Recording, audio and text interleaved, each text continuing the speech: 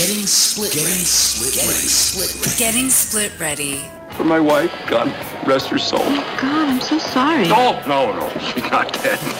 We're just divorced. Unscripted and honest discussions on divorce and separation. Getting split ready. What was I supposed to tell him? I divorced you from the show? Here's your hosts, Doug Katz and Mariah Pleasant. Hey, it's Doug Katz and Mariah Pleasant with another episode of Getting Split Ready from the Allstate Skyline Studios at WGN. And another fantastic guest. We've been on a roll. We have Sandra Crawford from Law Crawford PC. Attorney's been practicing 29 years. But on top of that, former president of the CLII. We did another show about collaborative law, so everybody should know about that. Adjunct professor at Northwestern that teaches mediation to other professionals. And let's see, you've been mediation trained since 1994 and is a committee head to the International Association of Collaborative Professionals. It's going to be in Chicago in September. The host committee, yeah. We're hoping to entertain 1,000 collaborative professionals from all over the world. And I just heard the other day we're going to have a large contingency from Japan because they just got trained last fall in collaborative. Really cool. Yeah. That's very cool. It's going to be an amazing event in October here. Fantastic. And you do collaborative? I do. You do mediation and grudgingly do. I know you came from a litigation background. Grudgingly do litigation. I still do litigation because I believe very much in the people, the process, the problem, and that's kind of, if you look at it as a wheel, you have to put your toe in the water where the clients are, and some people just need other people to tell them what to do, and if they can't mediate, they can't collaborate, litigation is still the default. That's where you go. But unfortunately, I mean, I'll be, May 10th, I'll be 29 years in practice, so I did a lot of litigation for a very long time, but I was very lucky in that early on, I myself had done some mediation. I was a client in mediation. And then in '94, I was able to get mediation trained with the Center for Conflict Resolution here, which is really a model, I think, for mediation programs around the world, pro bono mediation projects around the world. So I was very lucky that I had a personal experience in mediation. I got trained, and I went all the way to the trainer level there. And then in 2002, when Collaborative came here, it allowed me to use my litigation advocacy skills with my mediation skills, because I think it's safe to say all of our collaborative professionals in the Collaborative Law Institute, CLII, are mediation trained because that's the basis for the collaborative skills. But what we're here to talk about today, I understand, is limited scope representation, Correct. Which is just another variant on, I tell people it's like, I'm not musical. My father was very, very musical. He played the accordion and the piano. But I say it's like once you learn how to play the notes, you can play the symphony. So once you learn about alternate dispute resolution, which is collaborative, mediation, arbitration, and you're well-grounded in litigation, then you can play a different symphony. And that's what I think limited scope representation is. But that may be too high. Possibly. Let's bring it down. So we've kind of had some introductory podcasts on collaborative law, so people kind of are familiar with what that is. And if they're looking at or considering a divorce, now they're thinking, well, what is limited scope? What does that mean? How does that play into the picture? So the way I talk about it, and I was on the Illinois State Bar's Committee for Delivery of Legal Services, because there is a crisis in Illinois in upwards of maybe, I think more than half the counties in Illinois, there are about 70% of people who are self-representing. And some of it's not because they can't afford to hire lawyers, it's that they opt out, they choose not to. Okay. And that is, if you think about the court system, is a governmental agency, it's funded by our taxes, very elemental here, and you have people coming to the courthouses not ready, not prepared. That just puts a strain on the system. But the trend and it's a nationwide trend of self-representation where people just show up at the courthouse and expect the court... With absolutely no preparation. No. They just show up. They expect the court personnel to guide them. They expect the judge to maybe give them some advice. And judges are, under the judicial code, are prohibited from giving advice clerks in the court. I mean, they can be sanctioned. They can lose their job for giving advice. So just the system has gotten a little bit out of whack. But the push is, I mean, this is really an access to justice issue, because you have people showing up at the courthouse expecting to get service, expecting somebody to tell them stuff. You have judges and clerks in the courthouse saying, we are prohibited from giving you information, and then that just causes a lot of distress on the system. And I mean, I don't want to bring politics into it, but we had in Illinois, I mean, we had a state that didn't have a budget for several years. The state courts are funded by taxes. They're county courts, so they're funded by budgets, and a lot of the staff in the courts were downsized, especially now in the era of digitalizing everything.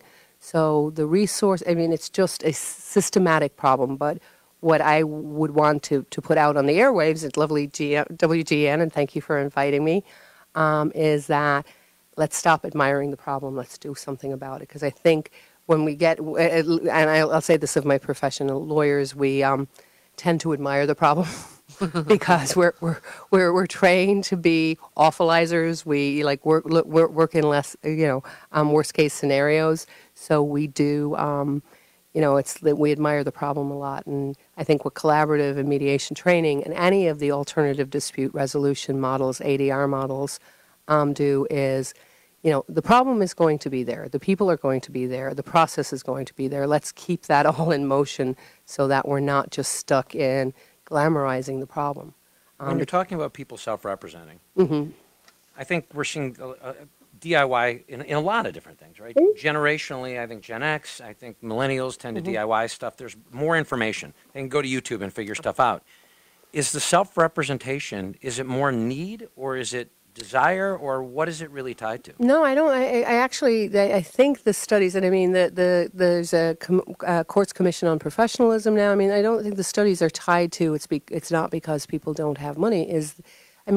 I explain to people, when I got out of law school, my first paper I typed on a manual typewriter. I wasn't even, I didn't have enough money for a Selectric. Like, I didn't have that backspace. And I had this thing, it was an eraser. It was this pink eraser, with a brush on the end of it. So, I mean, we have in the last 30 years gone through this, evolution. And now people can go on the internet and Google divorce. What do I need to do to get ready for my divorce? And actually, I would say the court systems have now, at least in Cook County, where things are digitalized, they're trying to make the system more user-friendly. There's forms online. But if it was that easy to put your information into the system and have it spit out the answer, right? It's very complex. So I think there's a lot of things, but it's not necessarily because people can't afford it. I think they just, people are complex, so it's very unique, and I wouldn't opine about why people do what they do. I will just say the trend is self-representation is there. I think from the lawyer's perspective, we need to change as a profession too. Limited scope representation is just another way of offering services. It's meeting the people where their need is, the people to process the problem again. Going to the people as opposed to sitting in your ivory tower and saying, this is how I provide services. Does that Absolutely. It does. Does that make sense? There is a wealth of information out there at our fingertips. Yeah. We can also all self-diagnose on WebMD. Yeah. Will we get to the right diagnoses? Maybe. Mm-hmm. If it's, something that's simple. Maybe not if it's more complex. So it's kind of, I think, the same with, pro se legal services. Yeah. If they don't have any assets, if they don't have children, if they don't have any debt, if they're amicable, if all of the stars align, then it can be, and they're not in Cook County because pro se in Cook County is really hard too, but they can do it. But part of our website is to help people figure out if they need help, where do they need help? Do they need a financial professional? Do they need an attorney? Mm-hmm. Do they need a collaborative attorney? Do they need a coach? Where do they start? Yeah. So when they're looking at this puzzle and putting in the pieces and figuring out what pieces they're missing, how does unbundled or I think everybody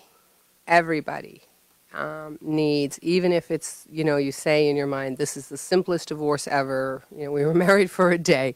Everybody needs that legal information.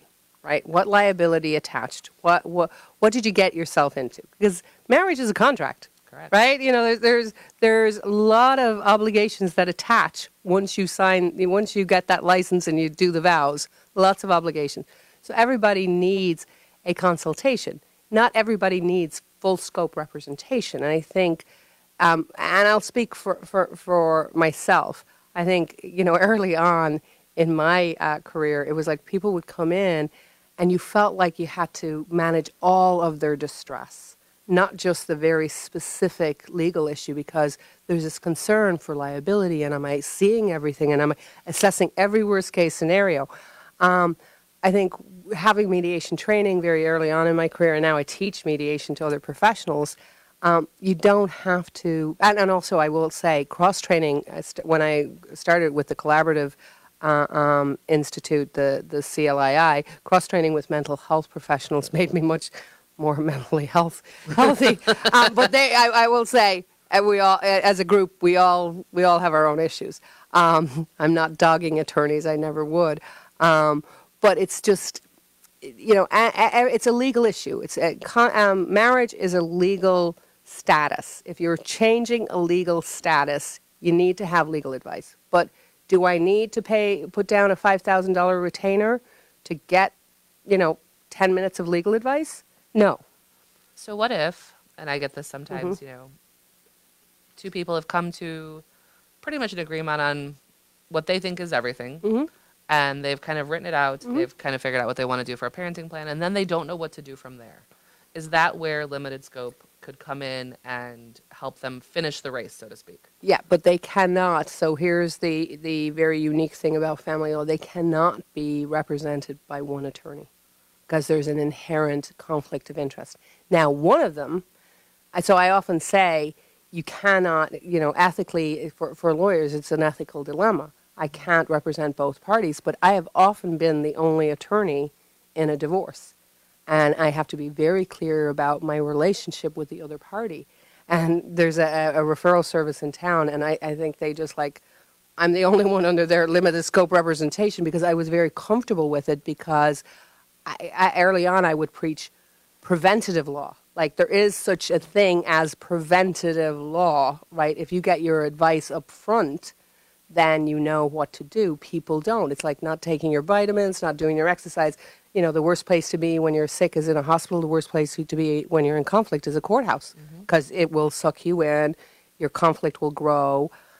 So people not being afraid to get legal advice. My experience is people are like, oh my God, I don't want my mother's divorce or my grandmother's divorce or my father's divorce. And they're very afraid of getting legal advice.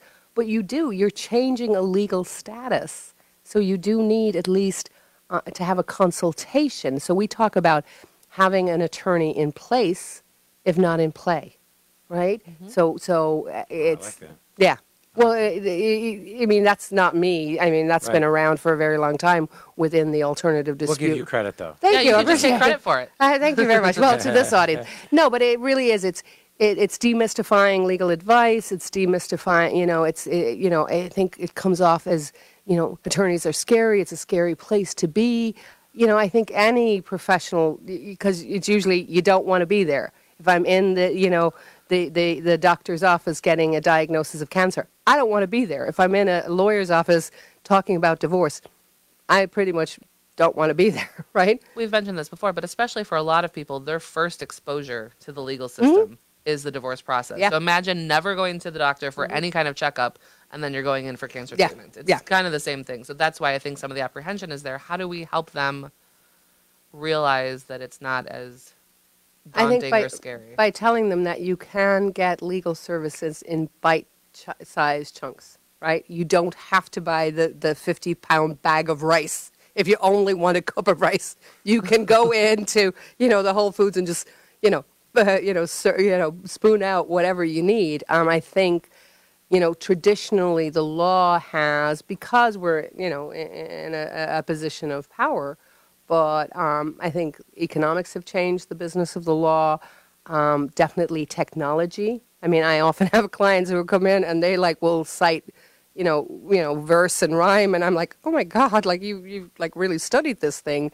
I think for me, watching over my career, now I'm 30 years in, you know, Google it can be powerful because people are more aware of their rights, but it also can also be very fear-inducing because law is about protecting from the worst-case scenario, making sure that you're making sound decisions, making sure that there's not a conflict of interest between attorneys, because we are in a position of power, and I think the word has to go out.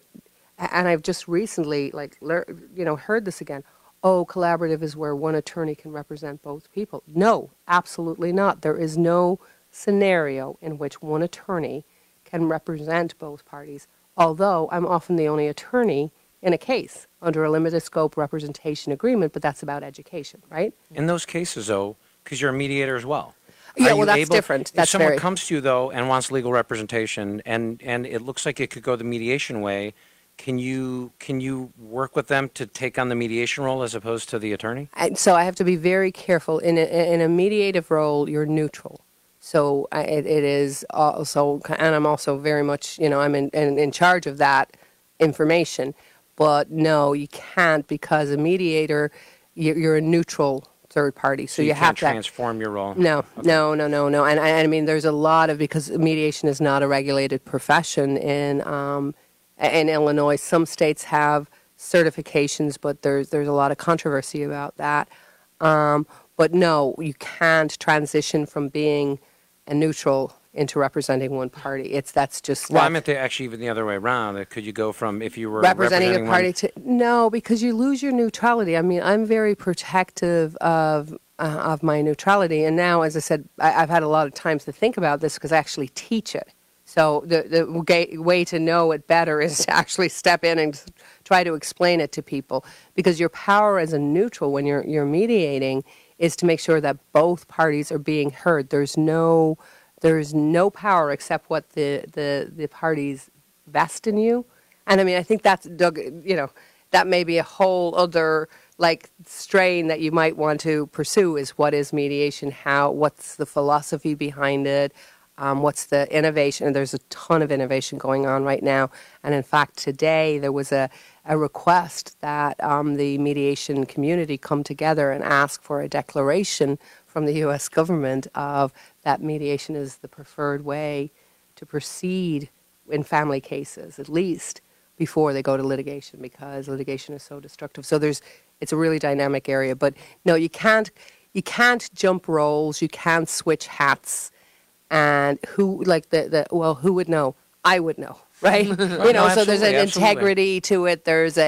Because otherwise you have people at risk, because you're dealing with a population, you're not in a very good place financially, emotionally, legally. When you're getting divorced, you're very vulnerable.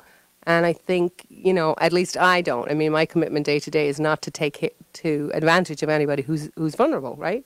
I mean, I think your guests tonight have been talking about Absolutely. that in one way or another. Absolutely. I think that's the general thought behind a lot of what we do, is that when people are in this crisis mode, mm-hmm. where do they find good information? Where do they find good people to help guide them through it? Well, they can find it on the internet, but I would just say that's the start.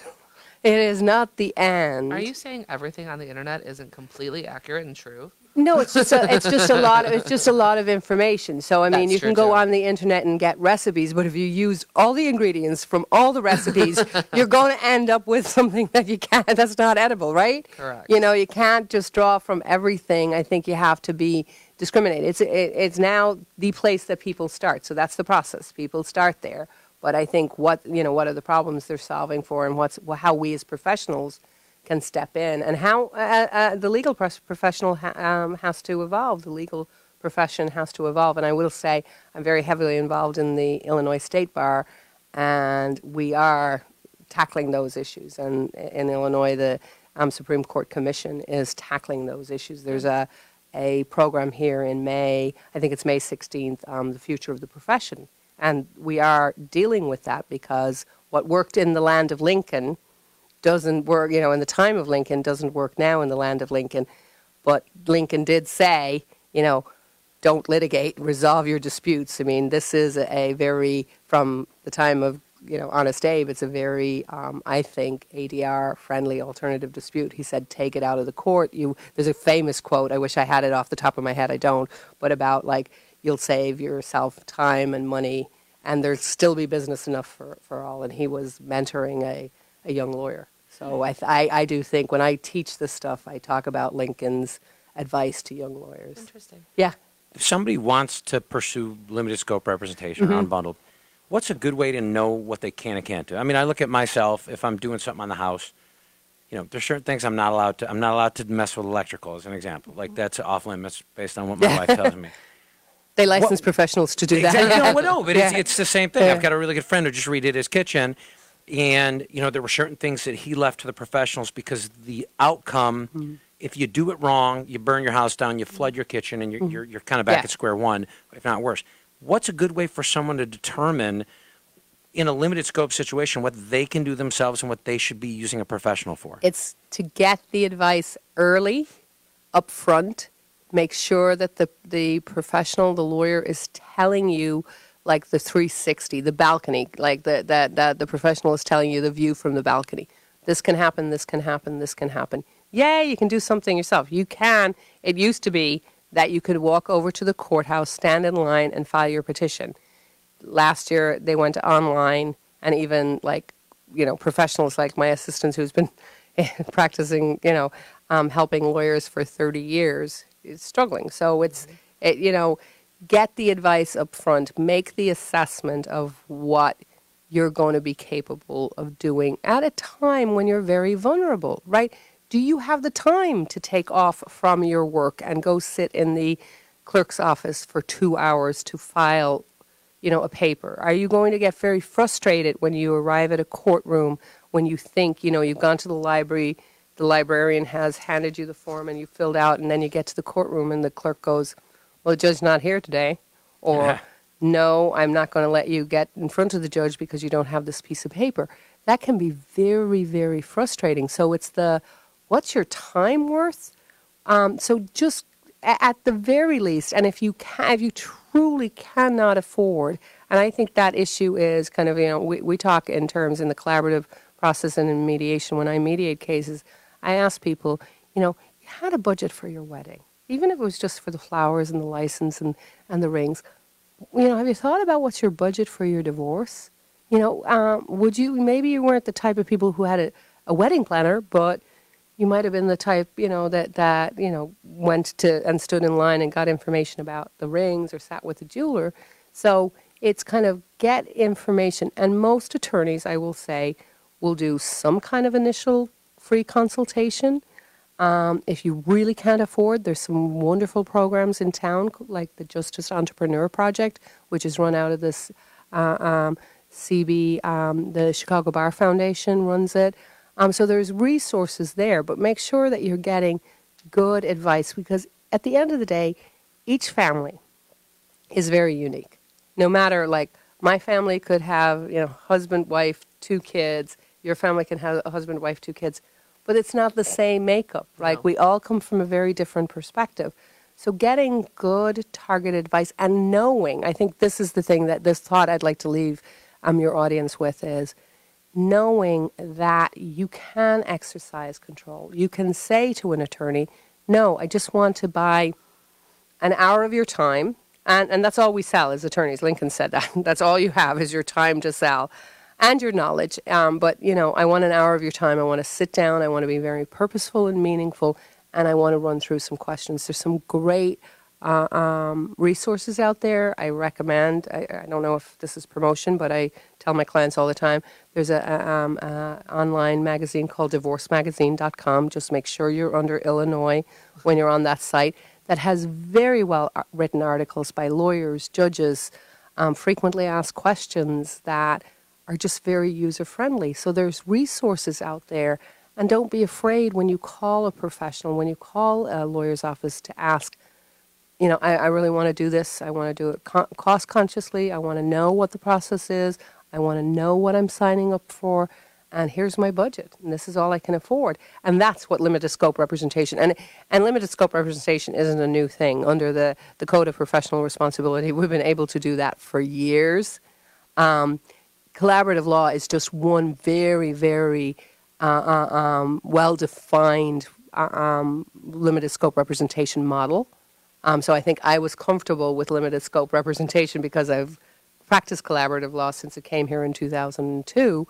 But just, I want to empower people to, if an attorney says, I'm not going to do that, then that's not the attorney for you. Keep asking, will you see me? Can I have an hour of your time? And then also be very prepared. Don't come in expecting your lawyer to be your counselor, being your shoulder to cry on. So limited scope representation should be limited expectations as well. Expect Yes, the right exactly. thing, you'll get the good outcome. Exactly. I think you gave us a good way to frame that, in that when we're planning our wedding, most people have a budget. Yeah. Whether it's $10, $10,000, or $100,000, you have a budget, and you have to decide where you want that money to go.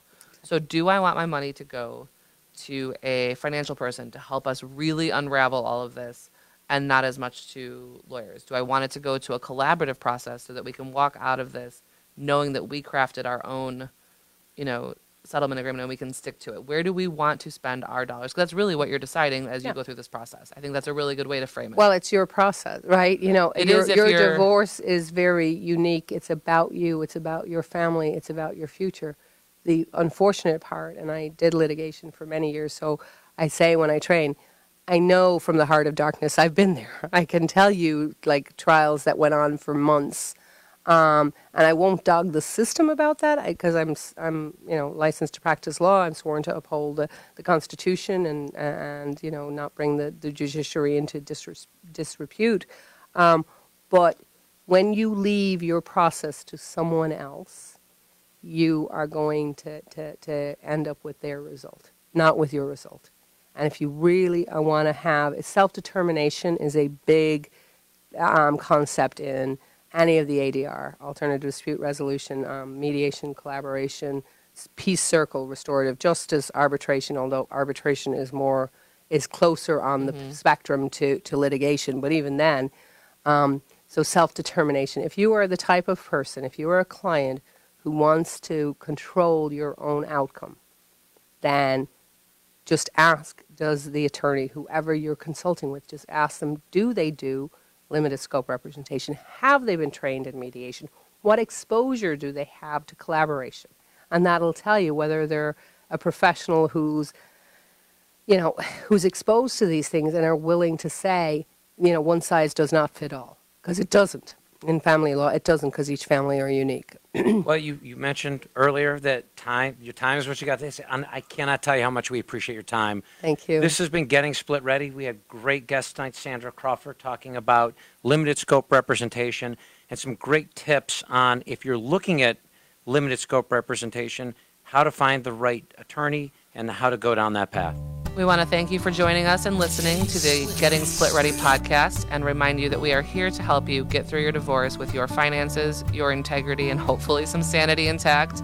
If you or someone you know is considering or going through a divorce, please go to our website at www.splitready.com. Take the assessment to find out if you are split ready. Thanks.